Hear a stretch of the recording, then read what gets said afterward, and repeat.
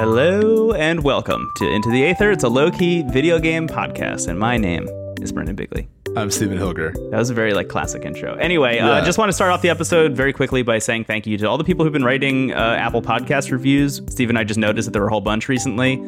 So please pat yourself on the back if you did that. Thank you so much for writing reviews. They're all very nice. If you haven't done that and you feel like that'd be a cool thing to do, then go for it. But no pressure at all. Anyway, just wanted to start off by saying thanks. Really kind words there. Thank you for that. So, Steven, I know you wanted to talk a little bit about our planning for the Game of the Year episode at the top here. Yeah. So I think we've tweeted about this. I think we talked about it in the Discord, but I think it can't be stressed enough how hard and exciting, but how difficult it has been to plan for our GOTY episode. I think you and I have a very similar system where for the past, I would say definitely for the past 2 seasons, but I think even from the inception of the show, we keep a list of games that have really stood out to us. Yeah. I would say if we brought up a game on the show, there's at least a 75% chance that it's on that list. So that gives you a metric of how many games we're kind of considering. I would say there's very few 2020 games that were on the show that aren't on my contention list, which is wild. Yeah, remember Dadish? Dadish is on there. Oh, Dadish was great. Yeah, of course. Do I remember Dadish? I dream of Dadish. But anyway, I think I've said this before and I'll say it again. I think there's this very common sentiment that this has not been a very active year for video games. And I think it's because time is distorted by just current events. Yes. It's just very hard to track when we are these days. Yeah. My apartment is candlelit and I look outside and there are spaceships. I don't know what year it is. But I think that games that have been hyped up have come out at very different times. A lot of things were delayed or early. And the games that I think are, in discussion kind of came out of nowhere. So everything's been kind of out of rhythm with releases this year. And obviously there are reasons for that. But that's why there's the sentiment that it's been a slow year for games because it's been very atypical of release schedules. But as you and I can attest, as two people who have followed this industry very closely this year, played a ton of stuff, there are definitely games I'm sure we missed, and I'm sure next season we'll look back and be like, how the hell did we not play this? Or I didn't have the ability to play this or whatever. But there have been a shit ton of games this year. This is going to be the hardest year to make a list of 10. And it sounds like a lot. He's 10 games? All right. But you can rattle off the games that based on this season, okay, the no-brainers are X, Y, and Z, and that's 6 games. So it's okay, suddenly I have 4 spots for the other 10 that I love. So it's going to be wild. I think there will probably not be a ton of surprises in some moments, but I think that for most of our list, it's going to be completely up to fate. I think this might be the first year. Last year we had a very similar list, but a little bit out of order. Yeah. And 1 or 2 games that were, I think I David Blaine guessed each of our lists at one point because it was pretty easy last year. Even though there were a lot of incredible games, it was pretty easy to tell where they all placed, and knowing your sensibilities in mind, it wasn't too difficult to figure out where stuff was going to land. I think your only, if I recall correctly, your only up in the air thing was, does Brendan actually like Fire Emblem Three Houses as much as I do? Which the answer was yes. So that was the big open question. This year it's can I just say real quick, I can't believe that was a doubt of mine. That is on the same level as, again, Over the Garden Wall reference, as we're worrying if Sarah likes him or not, and she clearly does. The guy he's worried about sucks. Yeah. Me wondering if you liked Three Houses as much as I did after we recorded 4 hours together is take a hint, dude. He does. He cares. He likes you and he likes the game. Yeah, so I just thought that was very funny. It really speaks to sometimes my lack of awareness. Yeah, so this year, I mean, let's be it's probably gonna be Hades as number 1, but who knows? Maybe things can change, and we'll see. And I want to talk about that actually a little bit, but it's probably gonna be Hades. But 2 through 10, dude, I don't know. I don't even know what my own list looks like 2 through 10. I think I have an idea, but that could all change dramatically. It already has changed in the past week. I've been playing more Ghost of Tsushima. You and I have been playing a lot of Ghost of Tsushima Legends, which has completely changed my view on that game. I played and finished Miles Morales, which we're going to talk about a little bit. I can't talk about a lot of it because I am an employee of Marvel Entertainment, and everything I say and do is not representative of the company I work for, XYZ. But anyway, Miles Morales, which has like also changed my list pretty dramatically. And I am constantly mortified at the idea that Hollow Knight Silksong is going to come out at any moment. I'm horrified of the possibility that game comes out next month. I mean, if you look at our last 2 seasons, it is not uncommon for a game to come out like December 12th and just like baseball slide into our top 10, you know? Like, yes. Because we do our GOTY episode a little bit later than I would say most publications do, because we can, you know, like we can do in January. Fuck it. You know, like I think we'll probably, we've had conversations about doing it. We like our first year, we talked about doing it after the whole year was over, which I think is like honestly probably the most responsible way to do it. Given potential last minute game releases like a Hollow Knight Silksong that could come out, you know, could get announced on December 25th and come out on December 26th, you know, and just like Babe Ruth it into number 8 or something, you know, like exactly. Knocking out like Pokemon Sword. But anyway, so I think at this point right now, we're trying to do like, okay, what are the games like we really want to see through to the end? Right. I actually talked about this a lot in the Discord lately, because I think a lot of people were saying like, and there's no right answer. I think both are extremely valid. Some people in the Discord were saying that they are the type of player who like needs to finish the game they pick up before they move on to the next. And then some people were saying like they have no qualms with like abandoning it once it doesn't really hold their interest. Yeah. I'm kind of right in the middle. I mean, honestly, I think I have to be for this show. There's no way we could finish everything we talk about. Like, absolutely. It is a miracle that I finished Persona 5 Royal this year and other games. Like, there's something about this year specifically that has really driven home, I think, for me, like what a different world you and I live in.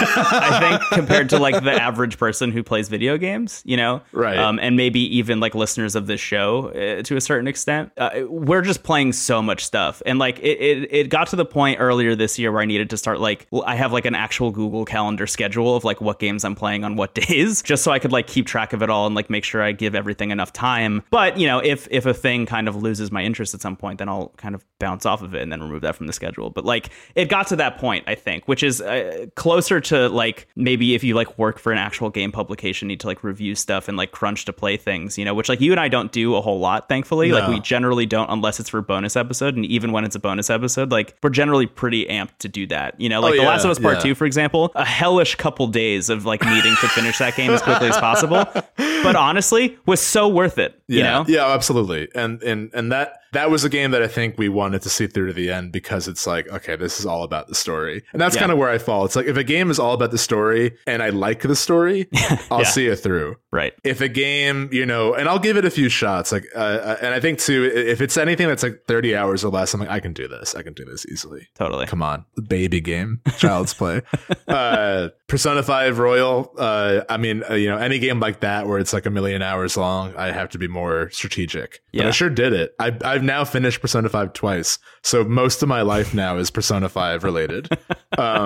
So yeah, I think all that to say, we are like in the mode where we're like really trying to finish stuff that we want to, that we think like deserves to be finished to be properly considered. I think not all games do. Like I think like I don't know, Skyrim, for example, is a game where like if that was coming out this year, that's a game where I could probably just play it and whatever my experience was, I can speak to. I don't have to finish the main quest and the Civil War and all this stuff. Yeah, I think really Hades is a good example. Game. Also, like Hades absolutely. Is like you don't have to roll credits to know where that game is going to land on your list. You know, I think Spelunky 2 is another. Like I guess roguelikes in general are pretty good, where it's like you don't need to like fully complete a roguelike to know where that's going to land on your list. It's more based on how your experience was up into whatever point you stopped. And I think another thing that we're doing is like, at least for me, I want to revisit stuff that came out earlier this year, which feels like forever ago, to like really get it for that always tends to change my list, because it's very easy to unconsciously gravitate towards what came out more recently. Yeah. So like when you go back and play something like Final Fantasy VII Remake or which I am. Did you know that already? Did we already talk about that? I think you talked about it. Yeah. Okay. Yeah. I'm doing New Game Plus right now. That game fucking rips still. So good. Or Animal Crossing, which like I've still been playing pretty consistently, but that's a game that I'm also doing New Game Plus for Animal Crossing. No. You get to keep all your weapons and equipment from the last run. Doing a Nuzlocke run of Animal Crossing. I only have Beardo left. But that's kind of where we're at. But it's honestly been really cool. I enjoy, like, it kind of aids this theme that I always associate with the end of the year, like reflecting on the year and like kind of being grateful for what has happened that's positive. And there's a lot of games to celebrate. And I think that's how I see my list. It's not like these are the best games. Like, these are the games that meant a lot to me that I want to celebrate. And that's kind of that's what I go into the list thinking when I choose the placement and stuff. So it'll be exciting. It's going to be a good time. Yeah, it's so far been a little bit daunting, but like really fun and really exciting, because I can't even look into the future and figure out what my own list is going to be yet. And I have no clue where your stuff is going to land either. There are some things that I thought I knew for sure about your list that, like, in passing comments, you have completely decimated. Yeah. So like Cloud who? Oh shit. Okay. Tom Nook, what a crook. So I just don't know. I just don't know where stuff is going to land. But I do know that it has been fun so far to go back and revisit things that happened earlier in the year, which, like, honestly, just like I'm looking at our episodes that we released this year and just like trying to see what new games we played, you know, and like for a while there, for like a couple months, there was like almost nothing. You know, there was like Kentucky Route Zero TV edition was like the one game that you and I played in like the early months of the year. Beyond that, and we were Neo just like 2. Yeah. And Neo 2, because that was just like a holdover until eventually Final Fantasy VII came out. Right. I think like before, the March was a big month of like Animal Crossing, FF7, and Persona 5 Royal. Yeah. Just like getting thrown at us. So like we just got really into Final Fantasy 14 in that early part of the year. And like that's kind of, I really look forward to the January to March period, like the Q1 period, because that's when stuff that either stuff comes out that will get ignored or we've got some downtime to, like, you know, because we're not beholden to new releases. Like we've said many times, we only check them out if we want to, which like normally is the case. But like we could easily spend Q1 of next year like revisiting older stuff, talking about games from the past that we love. You know, at any moment, Chrono Cross can resurface. That's kind of the mantra I go into with this show. So. Yeah. My big plan for Q1 is Death Stranding, is like really give Death Stranding like a fair shake. I mean, that's a game that, talk about feeling good. Like I got pretty far into, I got to like the point where people say to play to, and then I just sort of moved on. But I would love to play more of that game, and maybe that could be like a potential bonus one day, is like really actually talking about that whole game. Yeah, that would be fun. I would love to do that. Yeah, AJ would die. We probably would have AJ on for that one. Hi, AJ. Hi, AJ. It was just AJ's birthday. Wish AJ happy birthday if you haven't. Happy birthday, Sagittarius. I do want to mention also, just in terms of stuff I'm playing right now. So I finished up my Link's Awakening playthrough on stream, which is like all available on YouTube. You can go watch the whole thing. The next game I started playing was Hollow Knight, and I'm like way back into Hollow Knight. So for those of you who haven't been listening since the beginning, I should mention, like, Hollow Knight is probably my favorite game of all time. If I had to like pick one, I think that would be like the easiest one to pick. I haven't played it though since the first time I played it, so I'm playing it for a second time on stream, which is just like a wild experience to like half remember what that world is all about, which is maybe even a better way to play it than to know nothing in a weird way. Totally. I think it like fits in with the lore a little bit more. But I've been playing that every morning, every weekday morning, which has just been like a really interesting experience so far. But it's just really getting me excited for Silksong in a way that I like kind of wasn't. I was kind of like, I was excited for Silksong, but I'm also a little bit like trepidatious about it. I'm a little nervous about like making a sequel to something I love so much, which of course, I imagine every Final Fantasy fan is like well aware of that feeling. But well, theoretically, each one is its different world and a different standalone story, unless you're considering 13-2. Hey, thanks for listening. You can delete your good review if you wanted.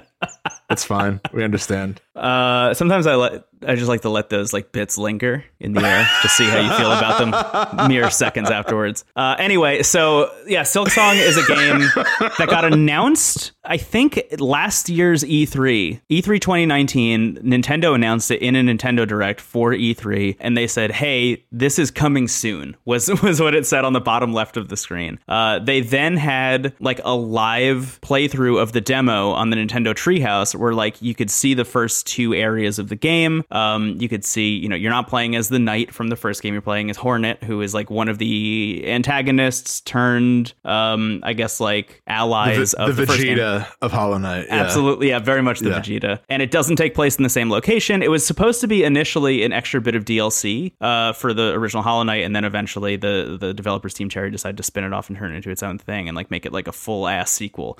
So that's what's in the works currently. It has been, if you go to teamcherry.com or whatever their website is, if you go to their website and look at the blog posts that are updates on Silksong, it has been 11 and a half months since their last update on that game. It has been a very long time. Their last update was, hey, we're taking a break for the holidays. We'll talk to you next year. And we have not heard from them. Who we have heard from is one of their like PR directors, who has been like essentially leaving almost ARG-esque clues in their Discord, which if people can figure out the ARG or whatever it is, they like are able to see what some of the enemies look like in the new game. So they've revealed like 100 and something enemies in this game, which already I think is more than were in the first game. So like just to give you a kind of idea of what the scope of the game is going to be, it's already bigger than the first game, just like based on enemies alone. I think we also know that there's more music in this game than there was in the first one. It's going to be a big game. I mean, it's going to be like a full sequel, if not, bigger than what we saw in Hollow Knight. But my big question, I think, is like, A, when does this game come out? And B, what does it play like? The second question, I think, is answerable already, because I had like refused to watch any of the real footage from the game, because there are like gameplay on the floor demos of like people getting hands on with the game, like over the shoulder cameras of people at like PAX who are like playing the game. And I just like refused to watch them because I just didn't want to spoil myself. But I finally gave in and watched it all last night. What I'll say about this game, and I think the reason that you will be excited about it on the same level as me, is that if Hollow Knight was Dark Souls, Silksong is going to be Bloodborne. That game and the way it moves feels so much to me like Team Cherry just really wanted to like flex some muscles in terms of the actual like mechanics of combat and push it in a direction that is like frantic and like nightmarish at times. The speed at which Hornet moves is wild, but on top of that, like instead of, saying where you are and healing using the soul meter, which you're using in Hollow Knight, Hornet is able to do this thing where you just like press a button and immediately restore 3 health. But you always restore 3 health, so you want to like make sure you have taken 3 hits and then use it, which feels a lot to me almost like the Bloodborne kind of risk reward of going and like hitting a bunch of enemies to try and regain health. If you get hit, totally. Like the best move is to go back and continue hitting the enemy so you get more of your health back. Silksong seems to be doing a kind of similar thing, which I think is going to make for some like really, really wild gameplay. On top of that, it looks like they're focusing on platforming a lot more than the first one did. I was going to say, so like when you meet Hornet in Hollow Knight, the first one, this is not really a spoiler. She appears pretty early on. Yeah. My first thought when we first talked about Hollow Knight, it was like our 4th episode, was like, I want to play as her. She is... It's very similar to playing Mega Man and meeting Zero. And Zero is like the fully upgraded version of Mega Man. He's like, maybe one day you'll be like me, kid. See you around. And like, zips away. And I think like, I talked about this with Ori, maybe off air, maybe not. But my time with Ori in the Will of the Wisp has kind of like reminded me how few Metroidvanias really value the feeling of traversal. Normally, it's more about like, you're going to feel very limited at the beginning. And then by the end, you're going to feel this like triumph of power because you can finally do all these things. Yeah. But I do think that we've come far enough from the Super Metroid days and the Symphony of the Night days where like I think some mechanics are better off introduced as soon as possible. Ori does that immediately. You can wall jump, so it's like that's just there. And I think with Hornet, she's introduced with this like pin, a needle and a thread, basically. Yeah. And they're all bugs, if you're not familiar. So it's like my elevator pitch has always been Redwall with bugs. So like amazing. But like she can kind of use that as like a zip line or a grappling hook, which I imagine will be like one of the first things you can do, which is very exciting. So I think that's going to make the game feel much more inviting. Because Hollow Knight, I love that game. We have talked a lot about it, but it does have a slow start. And it has a slow enough start that I don't blame a lot of people for dropping it in the first like hour or so. I agree. Really, until you meet Hornet and see what is possible, the game kind of feels like a drag. So I think like because as soon as you beat Hornet, you get the ability to dash, which like immediately makes the game feel about 100% better. But it takes you so long to get there your first time that I would very much understand why people would bail on it. And then the second thing you get potentially is the ability to wall jump, and that's also another like 5 to 10 hours maybe for people. Yeah, you know, it's rough. But I think that spending time with Ori has made me realize how much I enjoy like a little bit more platforming. Yeah, if it's done well, and I think that this, if it lands, this could be even better than the first one. Yeah. You know, based on what they're setting up here. That's kind of where I'm landing at the moment. Just like watching the footage of it, it looks so incredible already. And I'm already so invested in a lot of the like little bits of lore here and there as well that I've picked up. You know, just like, why is Hornet getting captured and being brought in a cage into this like new kingdom? Why are there like bells everywhere? I don't know. There's so much happening in the vibe of that game already that I just like want answered for myself, but also knowing that like there are multiple endings to Hollow Knight, and like which one is going to be the canonical one, I think is like my biggest question. Which of those endings is the one that like this game, you know, peels off from, or does it not even matter? Are they all canon? I don't know. I have a lot of questions. Yeah. But just watching that game move mechanically makes me think that it's going to be like really, really unbelievable. The second thing about it that I'm kind of curious about is like, when is this game coming? Because Hollow Knight on the Switch, so it had already come out on PC a while ago, but Hollow Knight on Switch was like kind of shadow dropped. It was announced in a Nintendo Direct and then released that same day for E3. That was like I think Reggie Fils-Aimé's like last E3 with Nintendo. Like that was his big like last announcement. It was like Hollow Knight is out. Great, cool. I feel like we're gonna get the same kind of thing with Silksong potentially. My wonder is when. I think the easiest thing to say is probably E3 next year. If I had to guess, would be like an E3 Direct next summer. That seems to make the most sense to me. My biggest fear, Steven,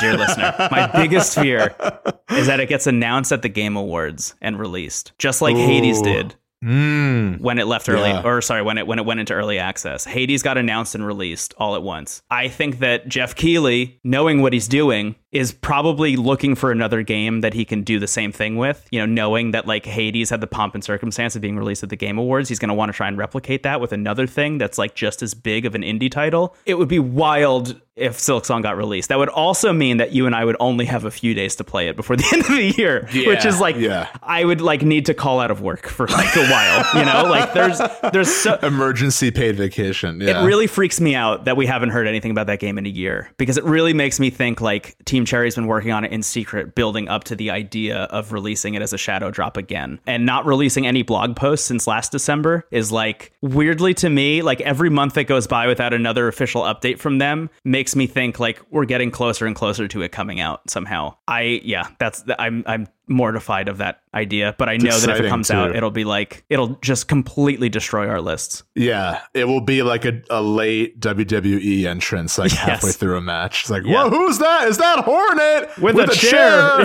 hitting Zagreus behind the neck? Oh, and he's down. Yes, but you know, Zagreus is always stronger after he dies, so you got to look out. Anyway, I'm looking at my walls right now, and there are 2 paintings. I might share the links to these. There's a Celeste painting and a Hollow Knight painting, which is like our 2 Game of the Year choices for our first season. Very cool. I'm gonna be happy whenever that comes out. If there's any deity out there listening who has mercy on us and our Atlas-esque stress of making a list, Silksong will come out in February. That's the thing, is there's a real give and take here, because as much as I would be horrified by the idea of it coming out this year and like needing to recalibrate my list and like binge that game, one of the reasons I loved the first one so much is because it came out of nowhere and I binged that game. You know, so like there's a piece of me that thinks if Silksong comes out and I have to play it in like 4 days, like that would actually maybe be the best thing for me. So there's a real like, how much do I want this situation? Like remove our podcast from the entire equation. I want it as soon as possible. It's the game. It is, of all the games I know exist in the world that are being worked on, it is the game I want to play the most, and it's the game I want on my Switch like right now. If I could like do some unholy dark magic shit, I would get that game on my Switch. Rip it from the future. But that said, I don't know. You want to take a break? Yeah. I'm really excited. I've worked myself up. Speaking of upcoming releases, I want to remind the world that Pokemon Snap was announced like a year ago. There's another version of our podcast where that exact same conversation happens, but it's about Pokemon Snap. Yeah, I would. I'm terrified that Pokemon Snap comes out on December 28th. Just takes a sledgehammer to the skull of our list, grabbing the crown. Yeah, that will probably come out next year, I think. That was the bizarre Pokemon announcement where they announced that first, and then they were like, Pokemon Cafe mix. Yeah. But yeah, exciting stuff on the horizon. Yeah, Silksong easily kind of, I think every year ends with like that big question mark of what's coming out next year. You know, we had that. I mean, this year there were a lot of big releases. Like for me, that was Final Fantasy VII Remake, you know, ending last year and like thinking about what that could be. Yeah, me too. That and Animal Crossing were like the two big games I wanted to play this year. And I thought Silksong also. Silksong was also on my like maybe in 2020. Because also the initial release date was summer of 2020, by the way. It's worth mentioning. Like that's what they like put into Steam as like this is our desired release date. So like who knows now? We're such a winter game. I would for some reason winter just feels right for that game. I know. I don't know why. Right? Yeah. Yeah, let's take a break, do some unholy magic, and get Silksong on Switch and Pokemon Snap. Goodbye. What? Wonderful. You were close. Is that Professor Oak telling me that I was close on my guess for when Silksong's coming out? Yeah. When you go on Team Cherry's website, you can enter your guess date, and it goes, you were close. I think Silksong trailer and Elden Ring gameplay at Game Awards. Whoa. That's what I think. I mean, I'm calling it now. Yeah, Elden Ring is the other big question mark. Phil Spencer in an interview said he's played, quote, a lot of Elden Ring. Oh, wow. Okay. And he's not one to really mince words, I feel like. He's pretty straightforward. Yeah, he is very straightforward. Yeah. So we'll see what that. Elden Ring, I mean, that could be that feels like it should come out next year at the very least. You know, that's like a next gen. Is that going to be for both, or is that specifically for like PS5 and Phil Spencer's playing it, then I imagine it's for everything Xbox, right? Oh yeah, I guess that makes sense. Yeah. That's the whole deal with Xbox is everything comes out on everything. Yeah. My PS5 rules, said Phil Spencer. Oh, I thought you were asking if that was going to be like last gen and next gen, because that is how it works on Xbox. I could see it just being PS5 on the Sony end, but it has to come out for the Xbox One on the Xbox end, which is interesting. Ugh. We'll see. Elden Ring. Fingers crossed. Elden Ring. Quick update based on a thing that I was talking about last week with the PS5 and the DualSense controller, how much I liked it. And I was thinking, like, eventually I think that the DualSense, if enough developers use it and people like it enough, which it already seems like everybody does, that Xbox was going to release a new controller for the Xbox Series, whatever, that is going to have, like, that kind of haptic shit in there. Phil Spencer gave an interview with The Verge where he says, I applaud what they did with the controller. I think for all of us in the industry, we should learn from each other and the innovation that we all push on. And was talking about how, like, we did the Kinect and then Sony did the Move. And, like, you know, there's, like, this give and take constantly. And it seems like he's alluding to the idea that maybe they'll make a new controller. So cool. That'd be sick. That's awesome. Yeah, that'd be awesome. I could see that being in, like, early development, come out in, like, a year or 2 years whenever the, like, PS5 Pro and whatever the next version of the Xbox is, that the mid-generation upgrade, which I'm sure is like the norm now. The Series XX. Dude, what are they going to call that? Because they had the Xbox One, then they had the Xbox One S, and then the Xbox One X was like the mid-generation upgrade, right? But now they have the Series S and the Series X, so what do they call it? Man, they are tiptoeing around a Wii U fate. I know! I'm waiting for the word new to show up in front of it with confetti. I also think, like, now that we have to, like, commonly refer to the PS5 and the Series X and S, I think the Series whatever is going to be what you just said earlier is going to be, like, the colloquial, like, the Series whatever. I can't stop saying the Series whatever because it's the thing that pops into my head. It feels easier to say than the Series SX or the Xbox Series. Scarlet was such a good name. That was the code name for this whole thing. Yeah. Would have been great. I might secretly call it the Series S Scarlet and the Series X Axe deodorant. I thought you were going to say Zarlet. Scarlet and Zarlet. That's perfect. There they are. Power Ranger villains. Brendan, we are in the break.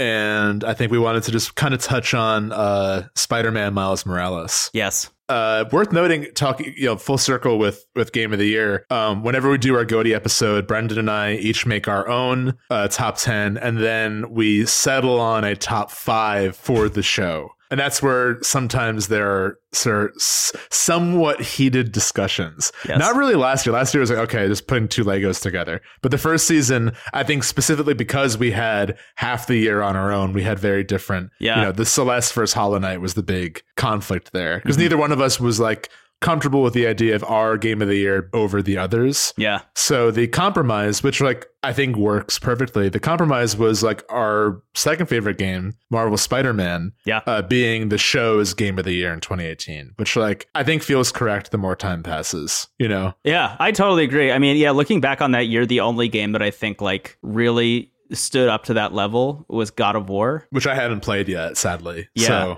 So like I think if you had played that, it would have been higher, but I still think Spider-Man would have beat it out, like truly. Yeah, and I think that game was just like just to touch on it briefly, if you want to hear our full thoughts, like we've got a lot of stuff in season 1 about Spider-Man, and we talk about it on the Game of the Year episode in 2018. Also, shout out to Spider-Man for starting the tradition of me drawing characters from our favorite games taking a selfie as the episode art, which has now become just like that reinvented photo mode. Like Yakuza has it now with like, awesome. Ichiban can take a selfie with everyone. Anyway, that game was also probably the biggest surprise for me in 2018 because I kind of had very little interest. I think like similar landscape to when Arkham Asylum came out, like the track record for Spider-Man games was like very hit and miss. So like it was hard to know how good it was going to be. And I was blown away by it. I thought it was so fun. I mean, the swinging obviously was like swinging around Manhattan, which is like what you want a Spider-Man game to do well, was the best it's ever been. But on top of that, which is why I think it landed so high for you and I, was the story that was there. I think like the Arkham games did, I think Marvel Spider-Man took kind of the interesting bits and pieces about Spider-Man canon and kind of made its own little mini canon within that. The Sony Spider-Man game storyline, I thought their depictions of Peter Parker kind of like being in his mid to late 20s, having done this for a long time, is really interesting. Yeah, he's almost like a decade in. Yeah. Right. His relationship with Doc Ock and MJ and Miles was really well done. And like, I found it to be a really heartwarming and like second to maybe Into the Spider-Verse, one of my favorite Spider-Man stories. Yeah, honestly. I think I might be right there with you. I think like it's probably Into the Spider-Verse is like my favorite piece of Spider-Man media in general. Yeah. And I do think number 2, because the thing they get right about Peter, in that first game, is just like, he is Spider-Man with or without the mask on, Yes. The moments in which he's not wearing a mask and you're playing literally as Peter Parker are like just as interesting from a narrative perspective, and show like the true goodness at the heart of that dude. It's really, really spectacular, pardon the pun, what they were able to pull off in that game from a story perspective. I mean, that property could not be in a better hands than Insomniac in that situation, which I'm sure is why Sony bought them. Because like as soon as you release a game on that level, it's like, yes, we would like these only for our system from now on. And that, without spoiling, that story ends pretty strongly with the idea that the torch is going to be passed to Miles. So, Miles gets bitten at the end. And I love, there's a scene where, I actually won't spoil it, but without, it's pretty obvious that he's going to be the next hero. I mean, if you're familiar with Spider-Man at all, as soon as Miles Morales shows up in the video game, it's like, okay, so he's also going to be Spider-Man eventually. Right. Yeah, not a spoiler. So we were both really excited for this game. I mean, I think Miles 2 is one of my favorite, if not my favorite, Spider-Man in general. Yeah. And I thought everything they showed for this game looked amazing.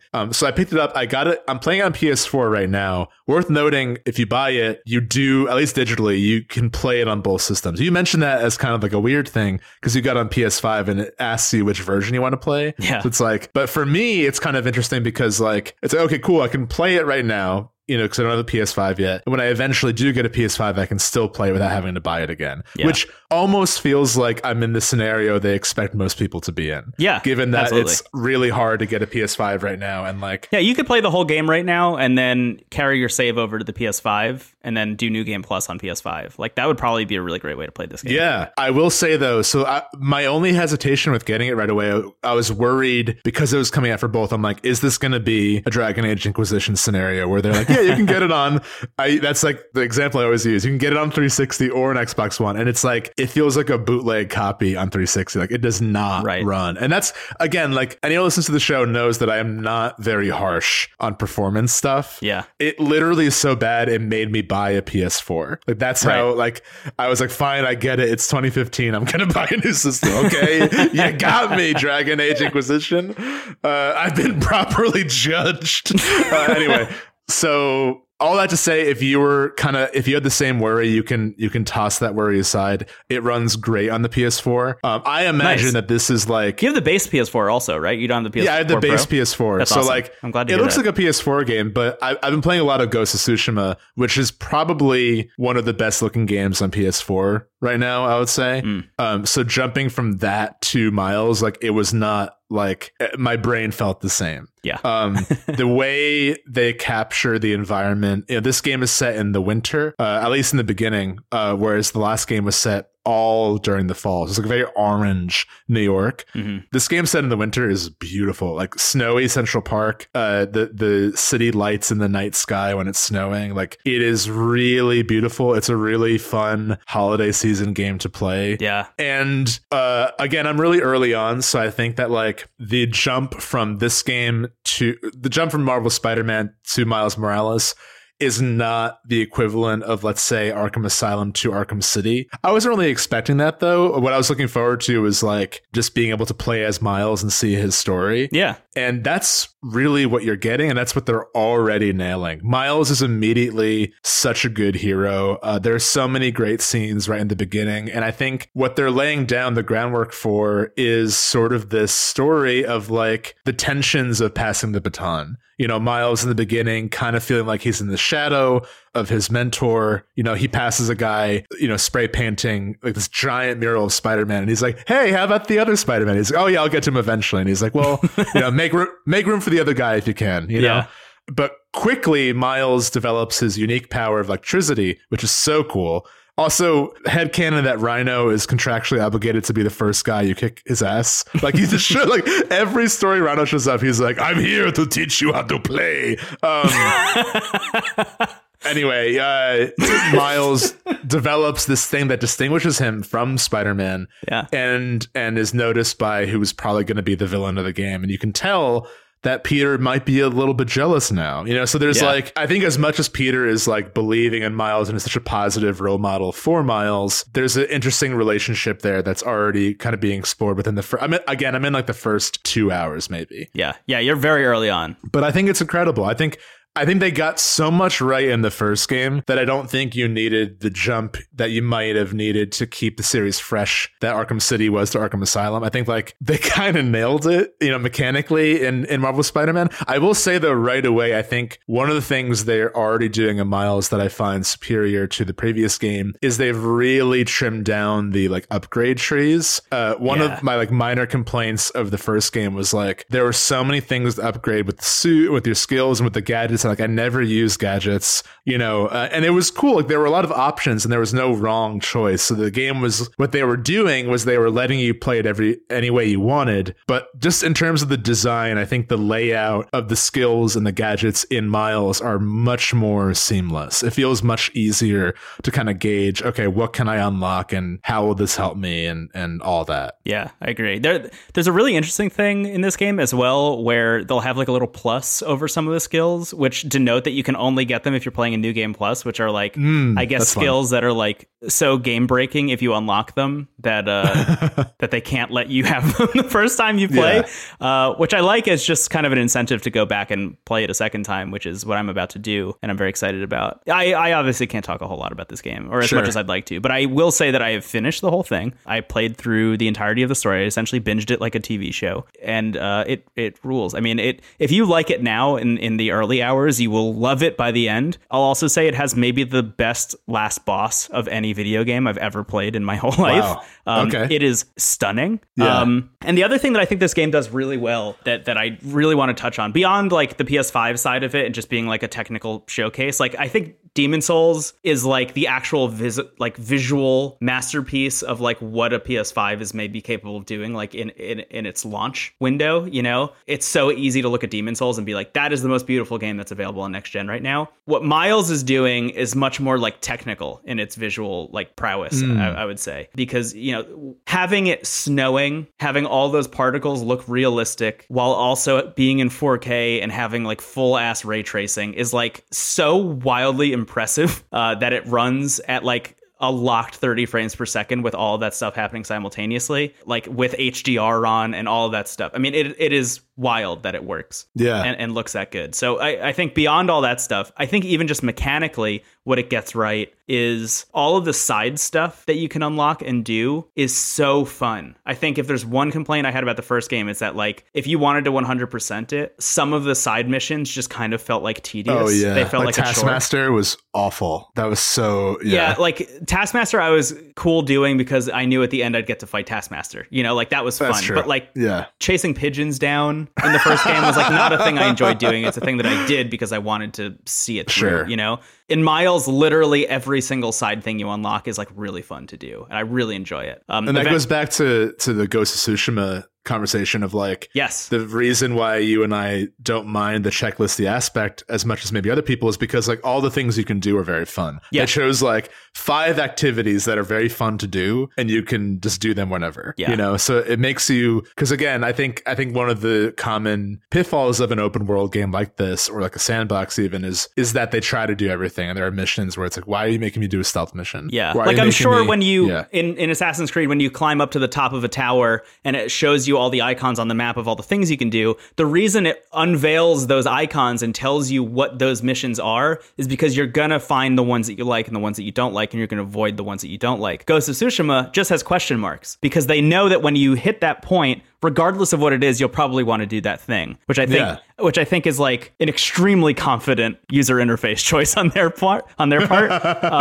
Miles does have the thing where it shows you all the icons of all the things you can do, but like I said, I enjoyed all of them, and I will probably clear all of them before I start New Game Plus. That's awesome, because I just really enjoy all of them. The other thing that I want to mention real quick, the reason that I was excited about this game is just like the length of it. I think is the perfect length for a video game. I was thinking the same thing in general. The big thing that I kept reiterating to people is like, this is Uncharted Lost Legacy, you know, versus Uncharted 4. Like that is very much what they're going for here. This is a shorter game where they're trying to tell a story in a more compact way. And in so doing, it just means it's paced perfectly, you know, like where there's going to be filler in like Ghost of Tsushima, for example. I'm towards the end of Act 2. I'm about to do the mission that will launch me into Act 3. And I went and looked at the size of the rest of the map that I had to unlock in Act 3. And it was so daunting, I immediately put the game down for a little bit longer.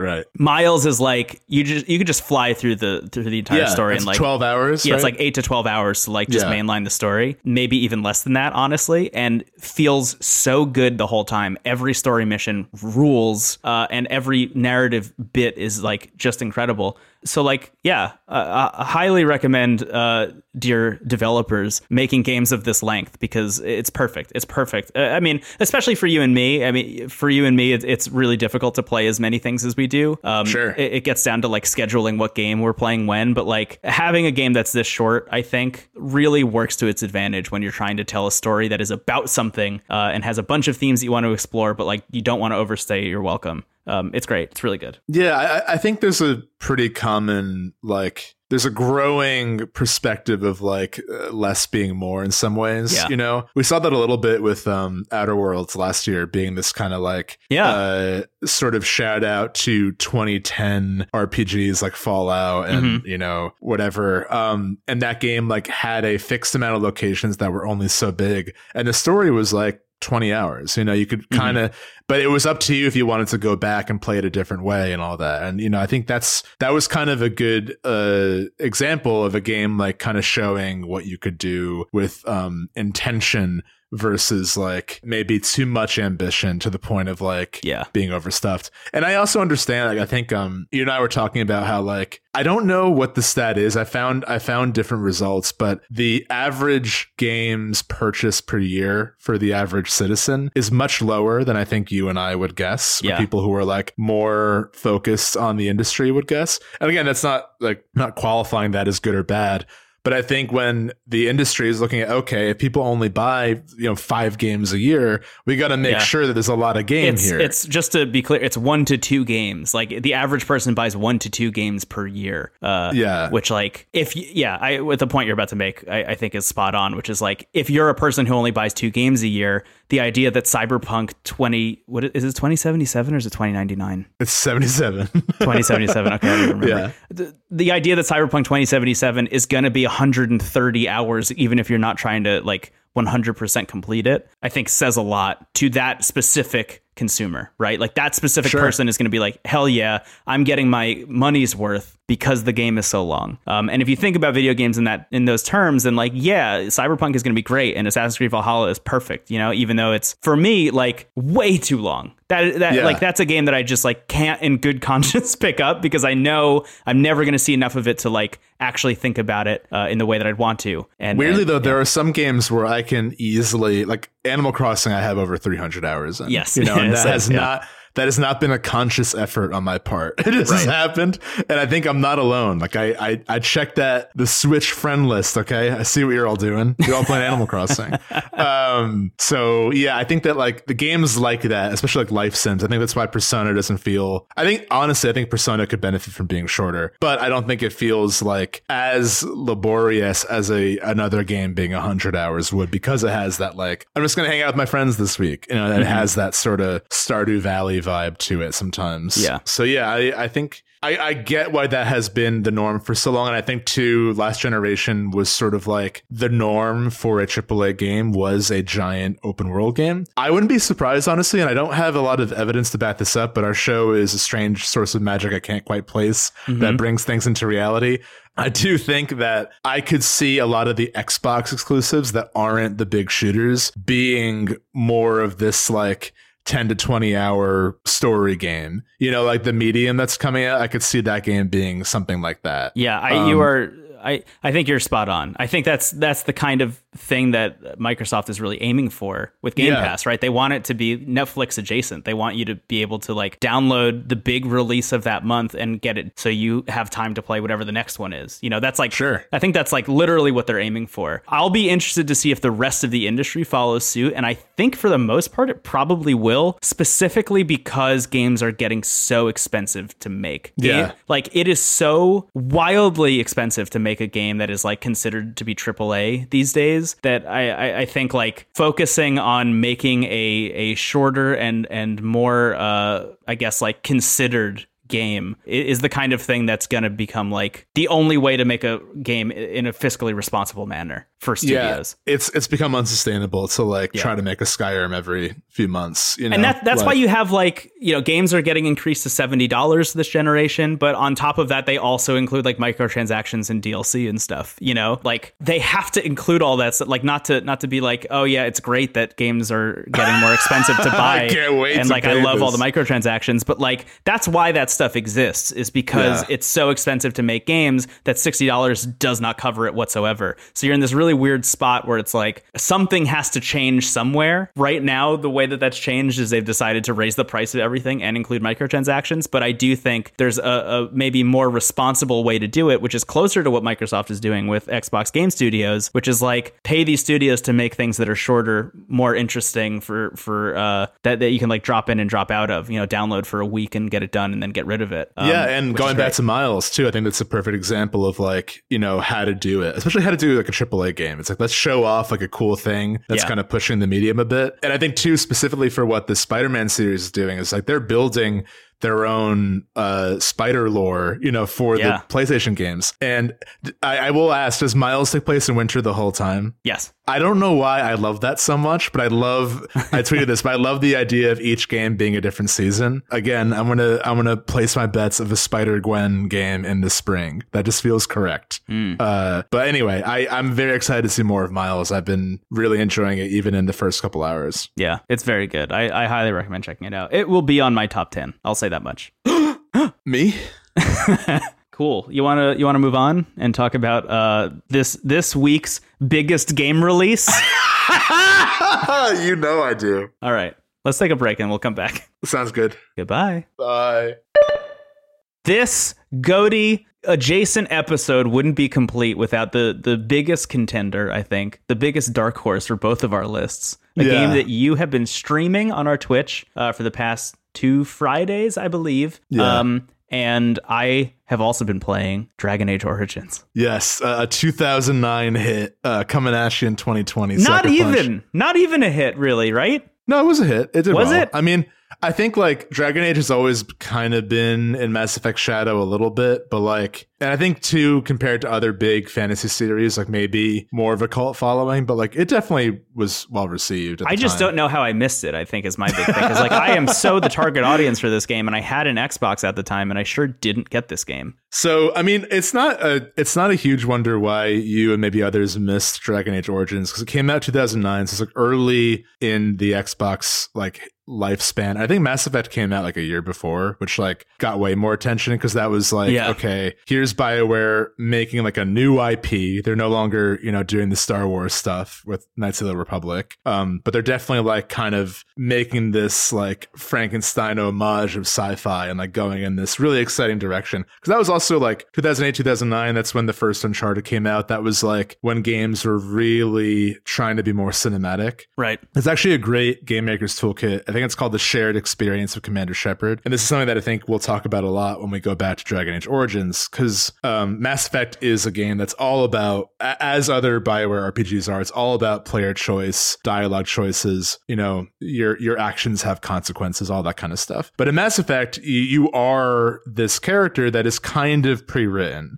So like, I think I mentioned this when we talked about Divinity Original Sin 2, where like in my head, there's this sort of scale of like, how much creative agency do you have over the player character? So, like on the far right where you don't have any agency, it'd be like Uncharted. Like Nathan Drake is going to be Nathan Drake no matter how you play it. Mm-hmm. All the way on the left, I would put Divinity. That game truly lets you do anything. Like there are no rails in that game. Yeah. You can make a character who can talk to ghosts and animals, and you could talk to a ghost of a cow. And that feels like it should have happened, even though it maybe didn't in most people's playthroughs. Yeah. I think Disco Elysium is probably another game that's like that, which you and I still haven't played, unfortunately. I know. I've been kicking myself. That's a big to do. I really want to play that game. So those games are kind of, full choice. And I would say Dragon Age is like just to the right of that. Like it's not like Mass Effect where Shepard only kind of has 3 or 4 shades to them. The protagonist of Dragon Age Origins in particular, the Grey Warden, can really be whoever you want them to. And the only real rails are like that you have to follow the beats of the main plot, but your interpretation, your reaction to them are very open. And I think we'll talk more about that. But basically, Dragon Age Origins is a game where it's sort of like, I would compare Origins to Final Fantasy IX in the sense that it feels like a swan song to that developer's older style of game. With Final Fantasy, they dropped Final Fantasy 9 and 10 a year apart. And 9 was like purposely retro in that it was sort of pulling from the design and the tropes from like Final Fantasy 6 and prior. Yeah. Whereas 10 was very much what they were interested in doing next. And you can see that, I think, with Mass Effect and Dragon Age Origins, where Mass Effect is like really gearing up the cinema. Everything kind of feels like you're watching this like epic movie, this sci-fi trilogy. And Origins feels like you're playing D&D. Like, and it is so okay with being as video gamey as possible, with like not worrying about immersion or like, like anything like that. It's really okay with like kind of showing the skeleton of being a game. Right. Yeah, I would say that Mass Effect feels like the BioWare that I think of when I think of BioWare, because like that was my first BioWare game, was Mass Effect. Yeah. And this game feels like the BioWare that maybe people who grew up on KOTOR or like played KOTOR when that came out think of when they think of BioWare. There's like the 2 versions of BioWare, and now there's a 3rd version of BioWare, which is like the Anthem version, which we don't even need to talk about. But I would say like before Anthem and all of that stuff, like there were 2 versions of BioWare. There was the Knights of the Old Republic version, and there was the Mass Effect version, and this feels like the Knights of the Old Republic version. It really helps that earlier in the summer I played a whole bunch of Knights of the Old Republic, and you loved it. Yeah, I had a really good time with it. I didn't like continue it. I didn't finish it. I might eventually. I still have that save, and I have that downloaded on my Xbox, so like I could go back and I could do that. But I will say, if you're cool with talking about Dragon Age Origins now, like, oh, yeah. for real, Dragon Age Origins, like, so picks up the baton of what I liked about Knights of the Old Republic and takes it to a completely different level. Like, this is all stuff that maybe just, like, wasn't possible, or, like, they didn't think they could do when they did Knights of the Old Republic 1 and 2, even down to like the mechanics of the thing. I mean, just mechanically, this game feels still really fresh in a way that I wasn't expecting. I would say, like, of everything that this game does, literally everything, like top to bottom, the only thing that I would say, like, people might have a problem with if they went and downloaded it right now, it's on Game Pass, if they downloaded it right now and played it, is like the UI. Like, the UI just looks dated. It looks like Oblivion era, you know, there's a lot of Oblivion era stuff going on here. Yeah, but there's like, a lot of Uncanny Valley going on for sure. It just specifically looks like the kind of user interface that would have been designed in 2007 to 2009. Outside of that, this game feels so, like, surprisingly modern at times. And even does things that I think a lot of games say they do and then end up not delivering on. The big thing that you and I talked about a little bit the other day is this idea that, like, I don't remember the marketing for this game because I don't remember this game at all from when it came out. But Shadow dropped. Yeah. If I had to guess, I would say that the marketing of this game really hit home the idea that you can make a lot of choices that will change the game in, like, a big way. It's a lot of focus on player agency, I'm sure, is what the marketing was going for. A lot of games say that exact thing. A lot of games talk about the idea that the player can choose their outcome, choose their path, and that the game will react to those choices. But not a lot of games deliver on that. Even Mass Effect, I would say, to a certain extent, is like, are you playing as Paragon or Renegade, or are you doing somewhere in between? And you can make choices that will, like, pretty drastically change that stuff. But as you're saying, or as you said earlier, you're still playing as Commander Shepard. You're still like playing like a pretty pre-written kind of role. It's just a lot of, like, yes or no checks, you know, that you're deciding here. Dragon Age Origins, right off the bat, I was like, I'm going to poke at the edges of this and see what's possible, and found ways to accomplish things that I didn't even think were going to be possible, and things that I was shocked to see in a video game, much less a video game from 2009. I think, just as a really easy example, right at the beginning, so I'm playing as an elf mage. Right at the beginning, you do this thing that's called the Harrowing, which is like this test that you have to take to prove that you're, like, a mage that's good enough to, like, live in the circle of magi, you know, all this fantasy stuff, whatever. Right after I do that whole bit in the beginning, I was like, cool, that was, like, a good intro. I know how to play the game now. Not a lot of decision making going on during the Harrowing. You're just, like, learning how to cast spells and, like, kill things. You're talking to a bunch of NPCs and, like, learning how the dialogue options work, but you're not really making a lot of choices there. It's very Sandman-esque. You're in this kind of ethereal realm called the Fade. Where you're talking to demons and stuff. There's, like, a demon bear who, like, sounds like Winnie the Pooh, like, plus 500 years. The sloth demon, the sloth bear is like, oh, I'm tired. Go away, mortal. I might eat you. Yeah. think.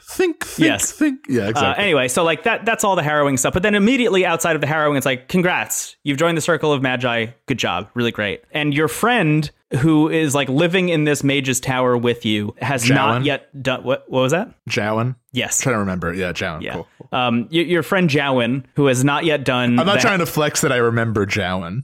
I just wanted to verify. Oh, Jowan? Yeah, I know him. I know the guy. Your friend Jowan has not yet done the Harrowing, has not done this thing, is not allowed into the Circle of Magi yet. And quickly, I'm sorry for spoiling the beginning of Dragon Age Origins. One of the beginnings. Yeah, the mage origin specifically. But Jowan finds out that they're not going to let him do the Harrowing. Instead, they're going to turn him into, I just forgot that word for it. A tranquil. They're going to turn him into a tranquil, which means they're going to wipe away his, like, desires and dreams and emotions. He's not going to be able to, he's essentially just like a lifeless husk of a person. It's kind of lobotomized a little bit, yeah. Yeah, it's honestly horrifying. It is, yeah. And, like, immediately I was like, okay, the Magi suck. I hate them. They're terrible. That they would do this to anyone says a lot about them as, like, a society of people. But anyway, he's like, hey, I just found out they're going to turn me into a tranquil. You have to help me escape from here before they do that. And that's going to involve us, like, breaking into this one area and, like, removing this ability that they have to track different mages. I'm not going to get into, like, the gritty details of it. But essentially he's saying, I want you to help me escape from this place. And I immediately thought, cool.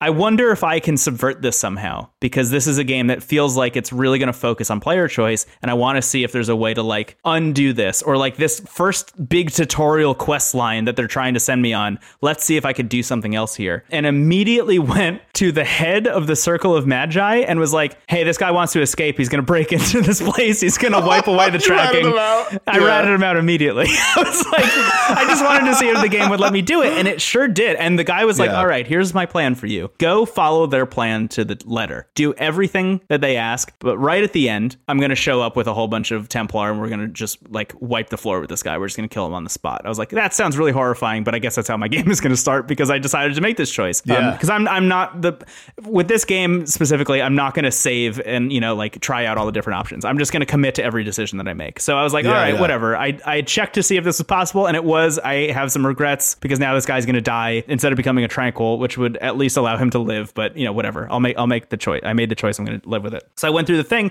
and they let me do it. You know, like they actually did show up at the end, and they tried to kill him, and it was like horrifying. It was a horrifying scene. I won't spoil that part and onward, but it was like a horrifying scene. Thing. And I know for a fact, just like based on how that played out, that if I hadn't ratted them out, I think that scene would have ended similarly. It seems like it would have ended in kind of a similar way. But that said, the fact that the game let me do that is more player agency, I think, than a lot of games actually are able to execute on these days. Yeah. I agree. I mean, I think one of the big things that really helps is the fact that your protagonist is not voiced. I think that, you know, we saw that with Fallout 4. The minute they voiced the protagonist, the player choice was severely limited because you can't realistically make them say all the lines of dialogue that would be available to you in maybe a Fallout New Vegas or Dragon Age Origins. Yeah. Could there be a way to do that? Of course. I mean, Hades has shown that there's no limit to how much dialogue you can have in a game and make it like make sense, which is like setting it almost unfair precedent. Totally. But I think you're right that like Dragon Age Origins,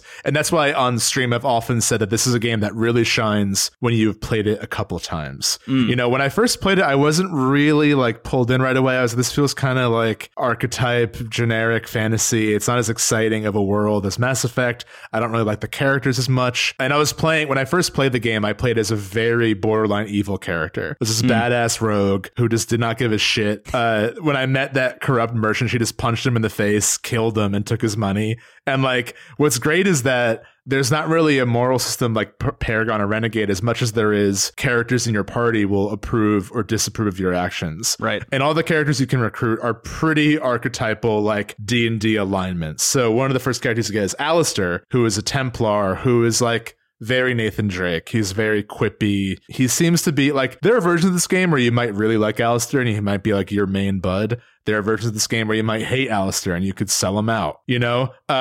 Which I won't get into, but like characters leaving your party, either by your decision or by them being like, I'm so sickened by how you're caring about your business that I'm going to book it. I'm going to get out of here. Yeah. You know, the first two you get are Morrigan, who's like a very kind of morally gray witch, basically. Yeah. And Alistair, and they like are constantly arguing. They've got a really fun like repartee. I really like the two of them together. Yeah. And like there are times where like you might really agree with one over the other, even if you largely identify with a certain character. And it's kind of embodied in the very beginning. You meet King Kalen, who's this like very likable guy, but he's like a little too naive. He's very idealistic and kind of thinks he's like in a fantasy RPG. Yes. Next to him is Loghain, who's like a Disney villain. Who's like, you know, very... Loghain comes off cartoonishly evil, but as the game progresses, he becomes a very fascinating character, which I won't spoil. But like, oh, okay. If you look at Loghain in the trilogy, one of the coolest examples of like a player, not only player choice, but player interpretation could really make Loghain's story play out tremendously differently. Interesting. So yeah, keep your eye on him. And he's, of course, aided by Tim Curry, who is incredible.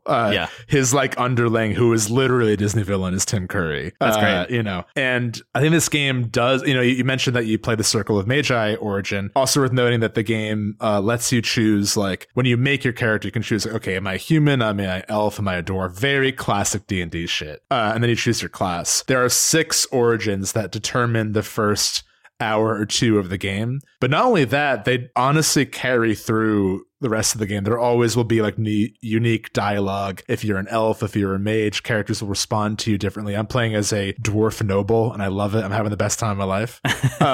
And I think what's even cooler is that depending on what your origin is, the game is basically set up where there's this threat of darkspawn. They're basically orcs, and the darkspawn are going to, because the Grey Wardens drink the blood of darkspawn, they can sense the archdemon. They can sense when darkspawn are arriving, and the Grey Wardens alone know that a blight is coming. Despite a lot of people feigning ignorance, a blight is coming, and there are ancient treaties that the Grey Wardens have with all of the different societies. So with the elves, with the dwarves, and with various human cities, they can pull these like old documents to be like, you contractually have to help fight the darkspawn with the Grey Wardens because there's a blight coming. So the game is framed with like, you were forced to become a Grey Warden, and that's also what's brilliant. Even though that's like the one thing that has to happen, you have to become a Grey Warden, but your excitement about that or repulsion about that is totally up to you. You know, there's a lot the game does that might make you feel, I mean, as the title would suggest, gray, it's not subtle. There's a very open interpretation to like what being a Grey Warden means to you. Right. And I mean, a lot of characters are united in this idea that like, you just don't want a blight to happen. Even the most evil characters might be like, yeah, I don't want the world to be wiped out. I got shit. I got schemes to do, man. I don't want that to happen. So it's just a really brilliant framing device that lets all the cooler stuff happen underneath it. So, you know, the characters you recruit like all have very different points of view. They'll always kind of speak their mind on major decisions. One of my favorite characters is Sten, who is like a Kunari, and the Kunari society are like very 1984. They're very much like a collective over the individual sort of society, but like to its extreme. And Sten's point of view is kind of aided by that, where he sees things like not in a malicious way, but in a very like concrete, like this is either correct or not way. Yeah. And like Mass Effect, you, depending on how well you get along with characters, you can kind of nudge them a little bit. You can kind of see that Sten might have a softer side. You can see that Morgan maybe is capable of trust. You can see that Alistair might be more malicious than he comes off, you know, depending on how you play it. And there's really... I think he's a real piece of shit already. I mean, Templars suck. Templars are magic cops, basically. Like, they suck. There's no matter what character I play, I never ally with the Templars. Fuck the Templars. Yeah. I said this on my own stream yesterday, but like my experience with this game so far is that every single societal structure that I've come into contact with is horrible in some way so far. I haven't met a single group of people that I'm like, these are good, except for like the villagers whose town burned down who are like just trying to survive and thrive. Yeah. And like those are the only people that I trust and think have... I mean, you're right. You know, the dwarves have a very strict class system. So like when you choose to play as a dwarf, you can either be a dwarf noble or a dwarf commoner. Oh, wow. And like in that beginning, you talk to people, like you meet these two women who are like clearly looking for husbands of a certain class so they can marry into it. Yeah. And like your buddy Gorham, who's like amazing. I couldn't, in the first stream, like I was having some tech issues, so I couldn't hear what he was saying. Dwarf Noble begins with Gorham just laying it on thick. He is flirting the fuck out of you, you know, and he's just like, it's so funny that I couldn't hear that. And I was just answering like the flirtiest option each time. But he's a warrior class, so he's like kind of in the middle, whereas you're a noble. And like once you get to Orzammar, there's a lot of stuff with that. And that's what I was kind of mentioning earlier is like, in addition to the beginning of the game and the unique dialogue, as the Grey Warden are going to all these different places, you're going to have a very different response going back to the Circle of Magi when you started there than you would as a dwarf noble. And same with me going, like, I've been banished from Orzammar, and I even told Alistair that I'm like, I can't go back to Orzammar. Like and he's like, well, you have to because you're a Grey Warden. So there's a lot of stuff like that. But yeah, like in terms of the societal issues, like the dwarves had the really backwards class system. The elves are very interesting because elves are like really treated horribly everywhere. And a lot of elves who live in the city as like second class citizens dream about being in the Dalish settlements. The Dalish elves are the elves that live in the forest, and like what they view is like, that's where I want to be. But the Dalish elves have their own shit going on too. They're attacked by werewolves constantly. Can you ally with the werewolves? You sure can, man. I did it and it was great. This is the kind of stuff that I'm talking about though. Yeah. You know, like I'm sure you show up in the elves. I haven't done this side quest yet, but I'm sure you show up in the elf settlement and they're like, we're being terrorized by werewolves. You have to help us. And I'm sure you just went over there and like decided to chat up a werewolf instead of attack them, right? Like I'm sure it's really that simple. If you just, if you just want to push against the like stated quest line, I think it's really easy to do that in almost every instance I've found so far. I tend to play as a pretty good character, but like it's kind of funny. When I was playing as my like very chaotic borderline evil character, the badass rogue, I went to that village and there was like a sub quest where this elf was like, I want to tell this young woman that I love her, but I don't know what to say. And one of the options was like, I'll teach you how to fuck. Let's go to a bush. And like you just go off screen with him. And he was like, wow, that was crazy. What just happened? And then I went and told his love what happened. And she was like, I can't believe he just fucked you in a bush. And she goes over and slaps him. Oh my God. And then the whole village was like, how dare you interfere in such an awful way? Which like, yeah, they're right. That was so not cool to do. But at that point I was like, all right, everyone here hates me. I'm going to side with the werewolves. And then like, that was just like us running back to camp with like a bunch of werewolves. It was so brutal. But what's really funny is like, as you get these allegiances, you know, you're like the equivalent of the Mass Effect ship is your campsite, which like you can that's where I think the writing really shines. That's where the cast shines, where like you can kind of sit down all these characters and kind of have like a very deep one-on-one with them. One of my favorite characters is Wynn, who's one of the mages of the circle, and she's like probably like one of the few like really good, likable, good-hearted characters. I think you'll like her a lot.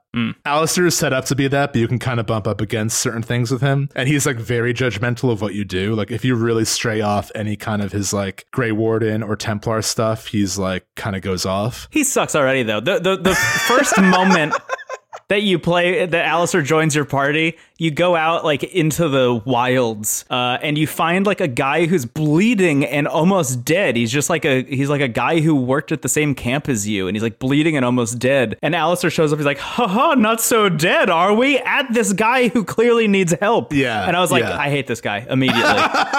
I don't care. There's no way to redeem yourself after being so shitty to an almost dead guy. Yeah, no, absolutely. There's a lot of great characters. And again, like your like of them will change depending on how you're playing. I didn't get very far with that chaotic character because it was just like I was like playing so atypical of how I usually do, just like you said, to see the edges of the game. Yeah. That's the thing though. Like I think that's a little bit more common for you, is to like kind of role play a little bit more as the characters that you make, if I'm not mistaken, with like most games like this. That is so not my thing ever. Whenever I play RPGs and games like this, it's always about putting myself in the shoes of the player character. It's always about making decisions that I would make if I was in that situation.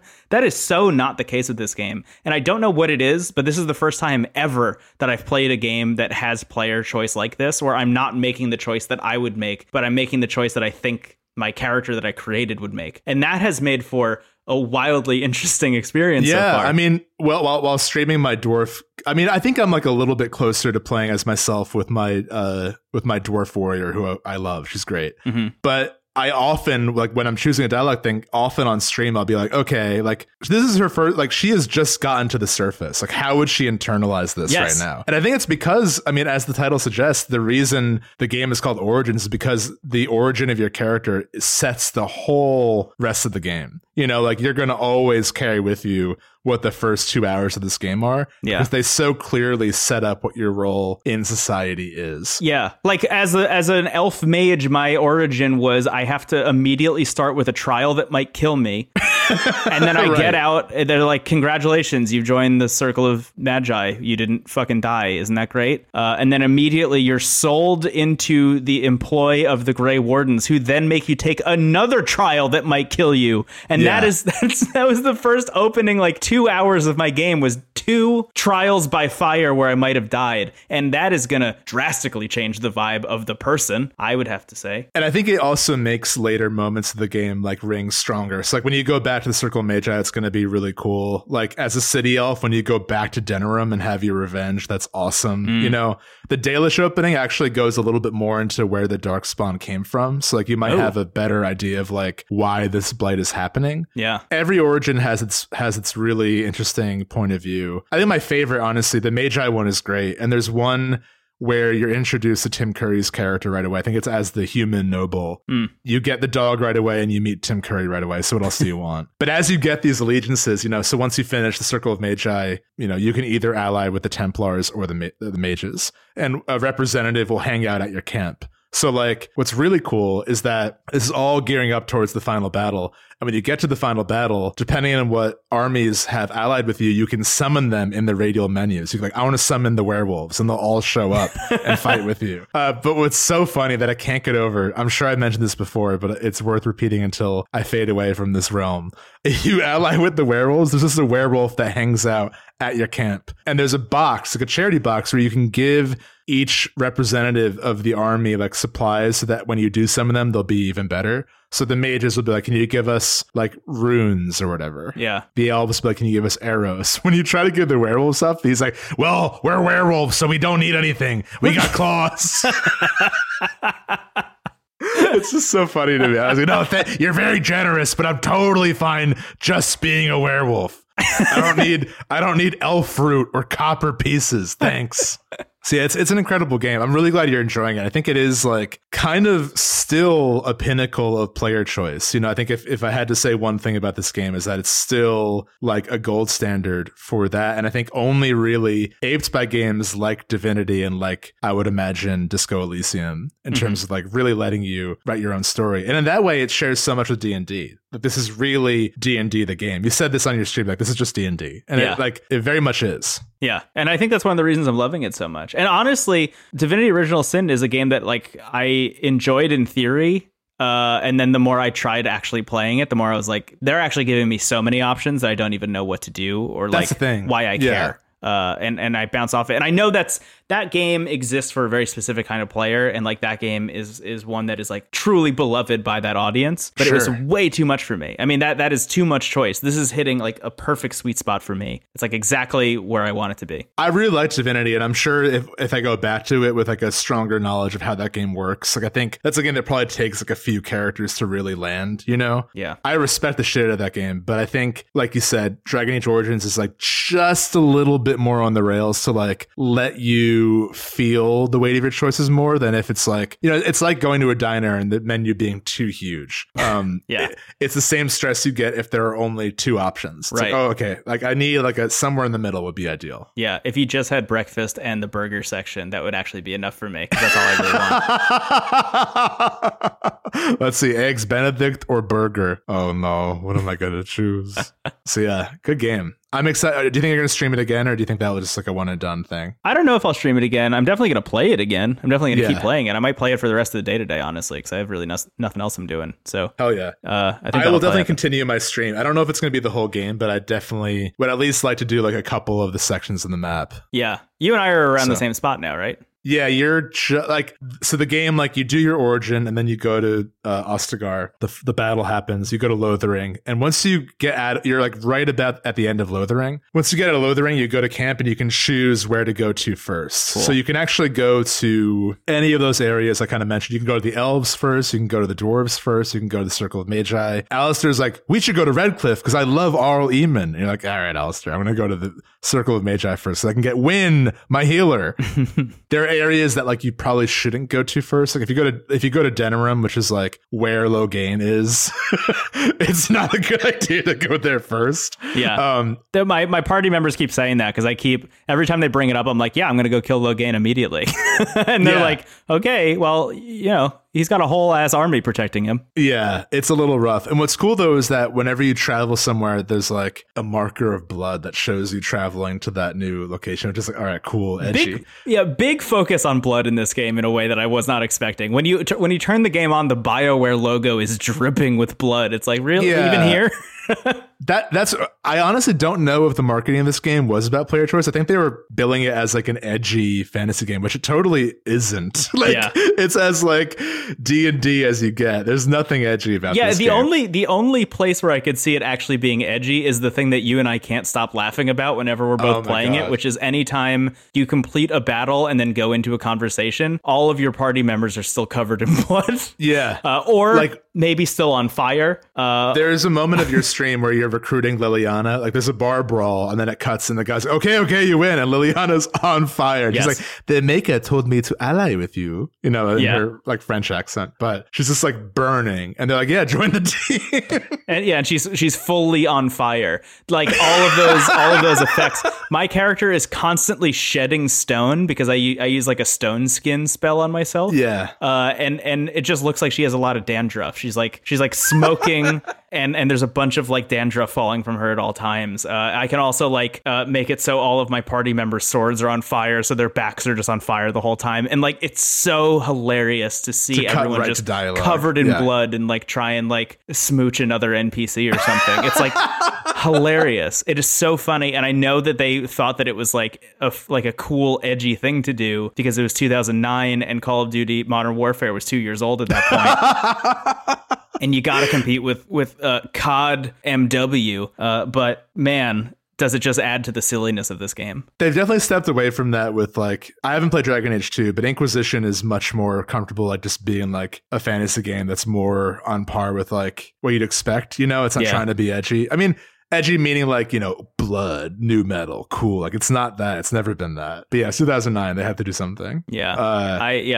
I did try and play Dragon Age Inquisition at one point. I was playing it for the show and like I just super bounced off of it. And this one really sucked me in immediately. So if you have Game Pass, I highly recommend downloading this game and giving it a shot because it is wild. I mean, you'll know pretty quickly if you like it. Yeah, it's definitely, I mean, I liked Inquisition quite a bit. I think I mentioned it in Games of the Decade. I might be more interested in checking out Inquisition if I play more Origins, I think Inquisition really requires, I mean, it's the third, it's not like a trilogy in a Mass Effect way where like you're shepherd the whole time and your decisions carry through. But if you play Origins, Dragon Age 2, and Inquisition, whenever the game starts, you can choose like what major choices happened. So there's a canon that can like spread through the trilogy. That's cool. Which is really interesting. Yeah. So like, I think Inquisition is a hard one to start with because it really benefits from like, there are so many moments where a character will show up from like Morrigan shows up, and it's supposed to be like,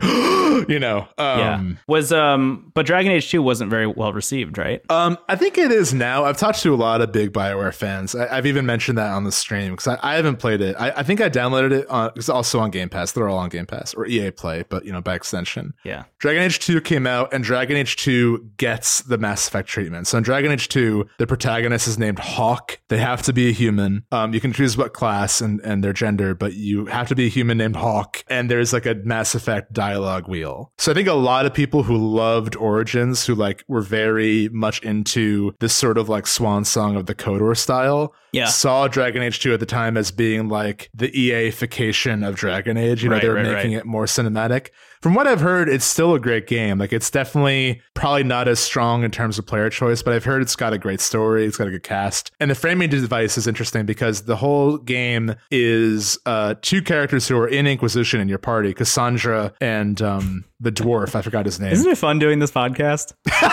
Yeah, it is. How many podcasts are talking about Dragon Age Origins this week, I wonder? One. But it's the thing is, it's still a game. Like when we said we were streaming it, people were excited. Like it's still got a following, and people are still excited for a new one because I think Inquisition was the last, even though I don't think it was quite as strong as Origins, Inquisition was the last game BioWare made that was like true to their brand name, Like that game like did what you want a BioWare game to do, and since then they haven't. Andromeda has its fans, but there hasn't been a game as like universally well received. Yeah. So, but yeah, Dragon Age 2 is the dwarf who's a novelist and kind of a rogue. He's being interrogated by Cassandra, who I think is a Templar. Or no, she's a soldier of the Chantry. Anyway, the whole game is like something really bad happened. Something like crazy went wrong. And Cassandra's getting the story out of the dwarf. So like that's the framing. It's kind of like Persona 5. Exactly right. Yeah, it's you mind melt. Yeah. So yeah, it's cool, man. It's honestly like I think at a surface level when you start Origins, you're gonna be like, this is so fucking generic. This is so like Lord of the Rings. It's not very exciting. But the more you learn about the world, I think they've done a really cool stab at a fantasy world that like really does feel like its own thing. Yeah. And that's what Inquisition does really well. It's been really interesting playing as a mage specifically because the mages the mages in this world are like really, really feared to the point where all of the mages have been kind of rounded up and put in like a tower, and they have to live in the tower until they complete the harrowing, which I mentioned earlier. If they complete the harrowing, that still doesn't mean that they're allowed to leave generally. Like, you still have to work your way up in the circle of magi and like continue living in this tower. And that's the whole world that they know. And I've had a really interesting experience, like starting with that and knowing all of that, and then immediately being thrust out of the tower and finding the open world and be like, oh, wow, I can finally see what the world is all about. The real world outside of just the tower. It turns out the real world mostly sucks too.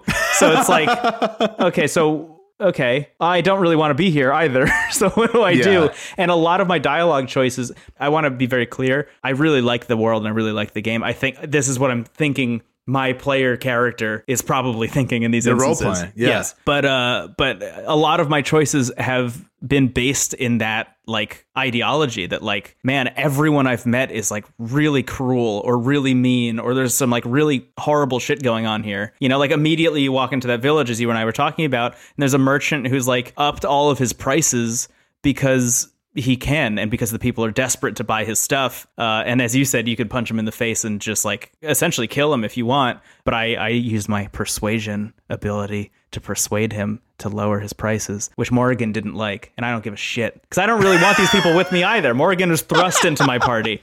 Alistair and I survived a battle together, and that's the only reason we're hanging out. Yeah, I just wanted the dog. The dog is the only cool person. That's the thing. It's like, it's kind of like in Mass Effect, your party mates are like family. You know, like they join your team in such a big way, and you are going to like them. And Dragon Age, the game is very comfortable with you like wanting to be with any of these people. You could actually just do it to be you and your dog. Yeah. And you don't talk to anyone. But the game is going to respond to that. You know, like there's a character who, without spoiling, there are two characters where if you don't reach a certain approval rating with them, they will kind of turn on you at the end. Which is really fascinating. It can be very heartbreaking. It's really open to that. And I think like it is kind of very D&D too, to like there's always that struggle of like, how do we justify this group adventuring together? Yeah. And like the game is very thin with that, where it's like, okay, like the first three people you get are a guy you survived a battle with, a witch that was handed to you by another witch, a dude who was in a cage, and someone who was on fire and said that God told them to join your party, and a dog. So the dog is the only one that has like a very solid reason for being there. Right. Everyone else is like either InfoWars adjacent or like, you know, just by extension.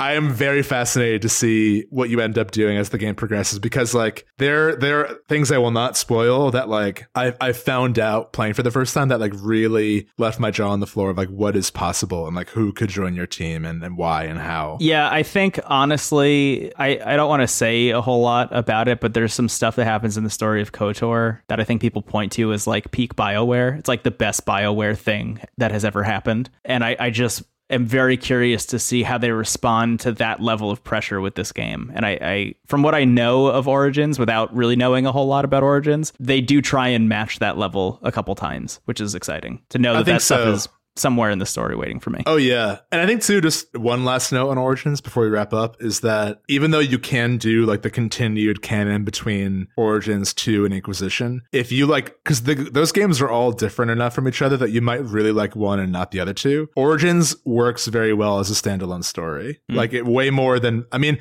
actually, so does Mass Effect 1, weirdly. But like, yeah, you can drop Origins and be like, that was that story. Because you don't play as the Warden ever again. You play as Hawk, and then you play as the Inquisitor. Yeah. So like, and that's what Inquisition does really well. Is like once you become the Inquisitor, you can play that role any way you want. That's where the game really shines. Is like they give you these. And they go back to the no longer like a good or evil Paragon or Renegade, but like, what did the characters think of your actions? You know? And like, what's another kind of variable is like, if you have high enough cunning, high enough speech, or if you have enough of an approval rating from a character, you know, Alistair might stop you after a mission and be like, I can't believe you did that. Like, how can you sleep at night after doing that? And that might result in him leaving the party, or you might be able to like convince him that what you did was justified. Yeah. And he may or may not believe you. And like that stuff is very compelling. Yeah, that's really cool. Yeah, even just the ambient dialogue between my party members so far. Oh, yeah. Has been like the exact kind of thing I like desperately want from so many other games. Weirdly, the one that comes to mind that like also got it right, even though it has no player agency and no player choice whatsoever, is Final Fantasy VII Remake. Just walking around with like Barrett and Tifa and Aerith and stuff. and just hearing their like ambient dialogue as you're going from place to place, weirdly is the closest analog I can think of to what it feels like in this game. Yeah, I'm a big fan of ambient chatter, and that was sorely missing in a game like Octopath Traveler, which like, you know, like I just was thinking of in terms of like, you know, putting characters together. If they make a sequel to that game, that is like the biggest pain point that I had with it is like, it's wild that they put so much emphasis on like creating these characters and creating compelling stories for these characters, and then you hang out with them and none of them interact literally at all. Yeah. Until like part 2, and they have these very strange spotlight scenes together where they don't make sense. Anyway, love that game, but that was like, that's something that you want in an RPG. Like the ambient chatter adds so much. It adds so much flavor to the adventure. It really, that's so much more immersive than like blood on you after a battle. You know, being lit on fire while joining the team. So yeah, I think you'll only continue to enjoy it, and I'm excited to keep streaming it. It's been a lot of fun. Yeah. I think so too. It's been a really good time. Honestly, you know, as much as we just talked about earlier, this idea that like you and I are revisiting games from throughout the year and trying to put our list together and stuff, it has been nice to kind of like have a bunch of games that I'm playing alongside the 2020 releases. You know, like this is a huge one for me at the moment. Hollow Knight obviously is another big one, but simultaneously, like I'm trying to place Demon's Souls on my list at the moment, and figuring out like, does it belong in the top 10? Like, where is it if it's in the top 10? But to do that, I'm also playing Dark Souls 3 and Sekiro, and I guess technically also Hollow Knight I would rope into that category as well, just to see like, okay, how does it compare to some other Souls games?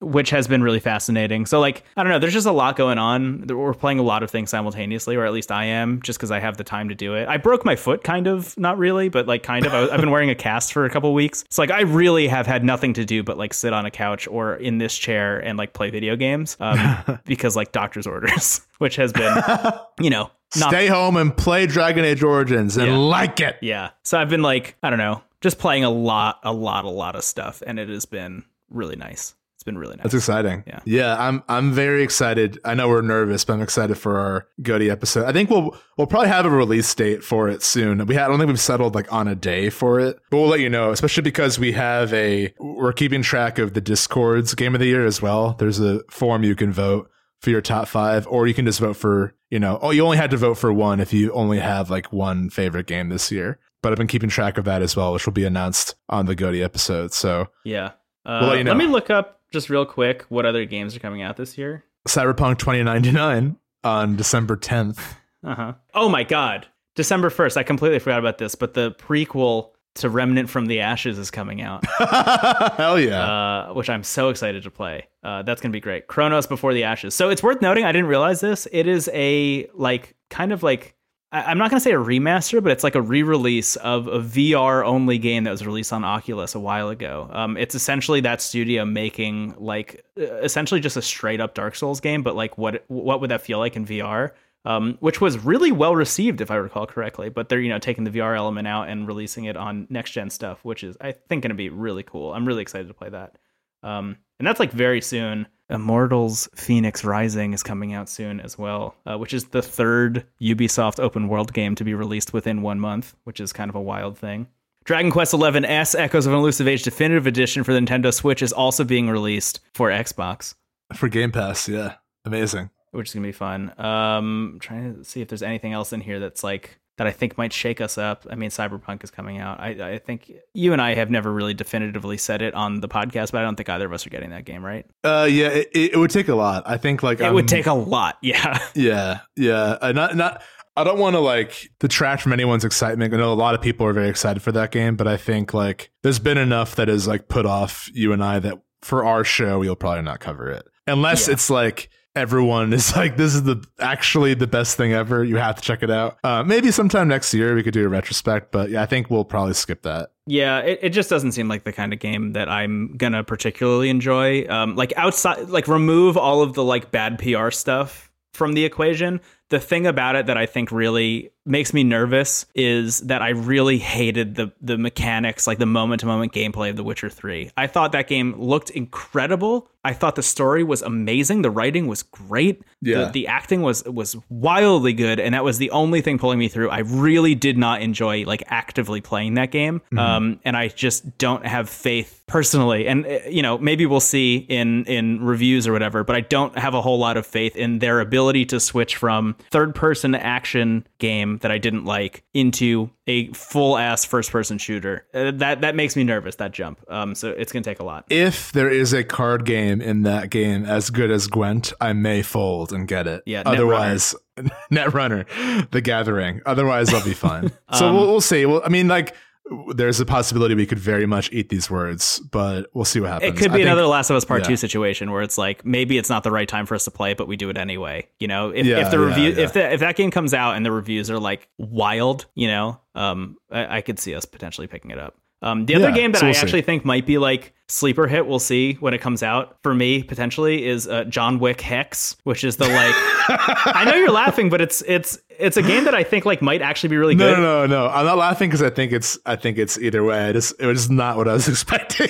I didn't even know that was a thing. That's awesome. Yeah, it's a John Wick video game that's like almost like a turn-based strategy game, akin to, I'm trying to think, like an XCOM, but you're only playing as John Wick. You don't have anyone else in your party. That's very You're funny. just John Wick that. and you're just going around and doing stuff. Very fun. That's coming out, I think, the first week of December, and it's by Mike Biffle, who made Thomas Was Alone, which is like a weird jump. Oh yeah. But that was a great game. I don't know. I'm interested in checking it out if it's good, if people like it when it drops. But outside of that, there's really not a whole lot left, like slated for the year. So we're pretty much like locked in, I think, with the stuff that we played. I think so. I think we're just in a point of like revisiting and completing games we've already kind of focused on. Yeah. So be exciting. But I mean, I'm open to being surprised too. Who knows? That we have often reversed our stances on stuff once it comes out. So we'll see. Yeah, cool. I think it's time to wrap up then. It's time to wrap up, baby. Hey, thanks as always for listening. We really appreciate the support. We opened the show thanking all of you who have written reviews. We've got a bunch of new ones recently. Really nice to see people take the time to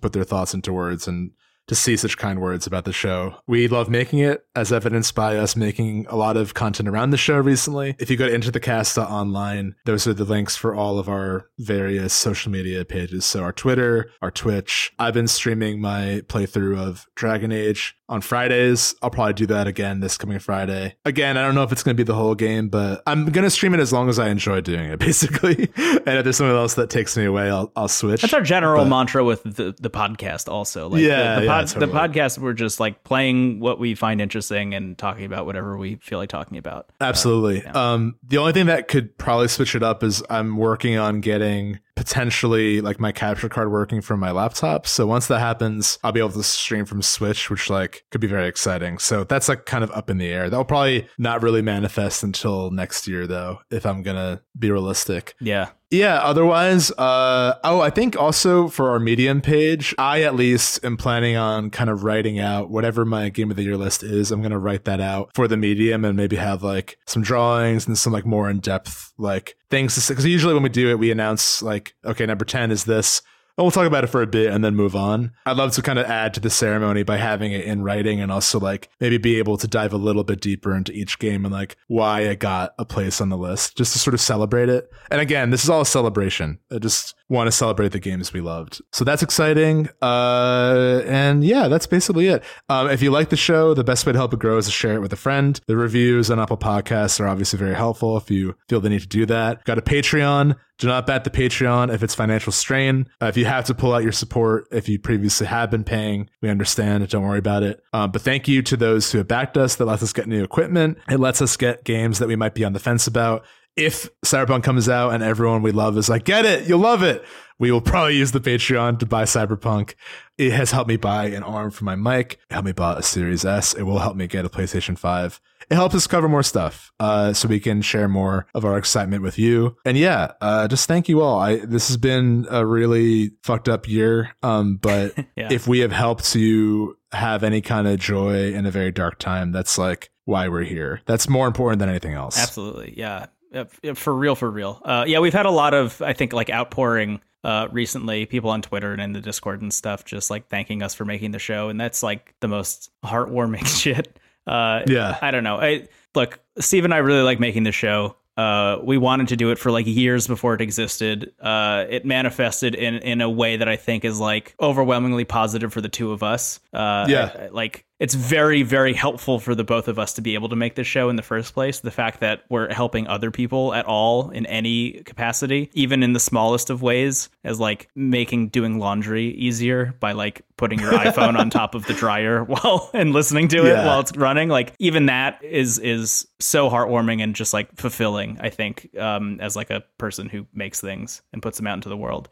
So thank you all so much for listening. It really, it's spectacular that we have a community that has like grown around the show. And honestly, like streaming and posting stuff on YouTube and stuff has really only like aided that and helped it grow, and allows us to like hang out with you all in a way that is like even beyond what is possible on the Discord, which has been like so cool to see. And like the more we've invested in doing that, which honestly, I was just going to mention from a Patreon angle, I could see the next like big purchase for us being probably new capture cards for both of us, just so we're like more capable of streaming in a better capacity. Because right now you have one that we're not sure even works in the first place. So we're going to like, we're going to like see if we can get it operating. And if not, I think the next step, because I'm using a capture card that's about like 6 or 7 years old at this point, and is like really on its last legs. I mean, it fails like more frequently than you would think, considering how often I'm streaming. So I'm really hoping that that we can get all that stuff fixed. And then like that just allows us to hang out with everybody more and just like make this community even bigger, which is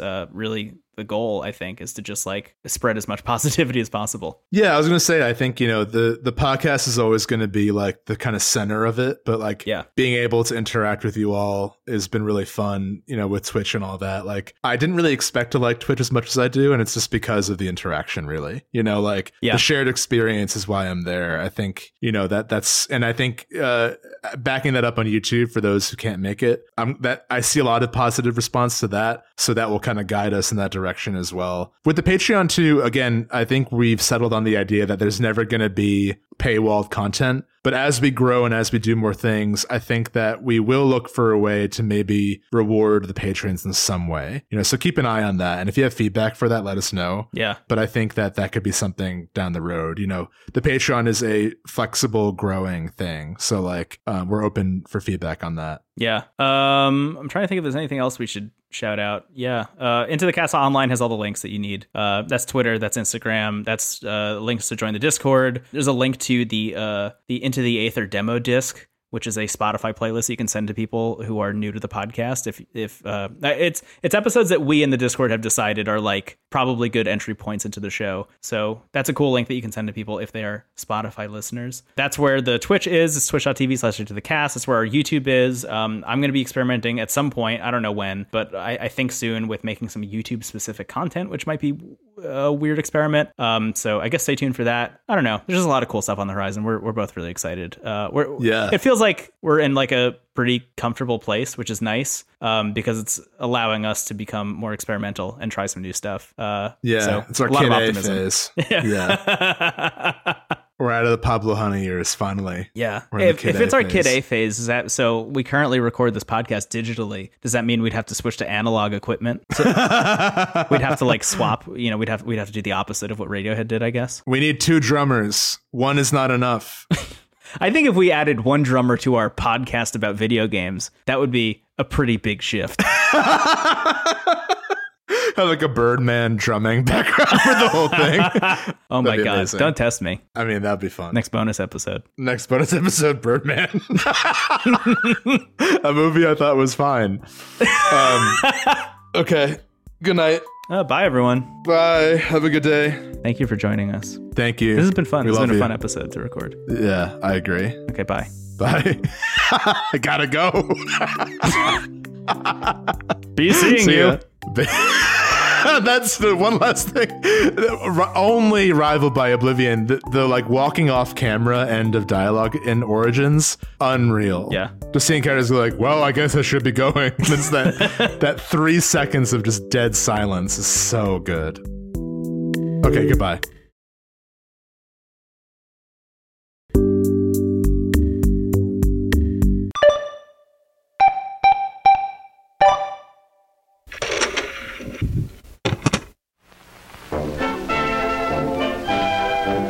WG, the worst garbage.online.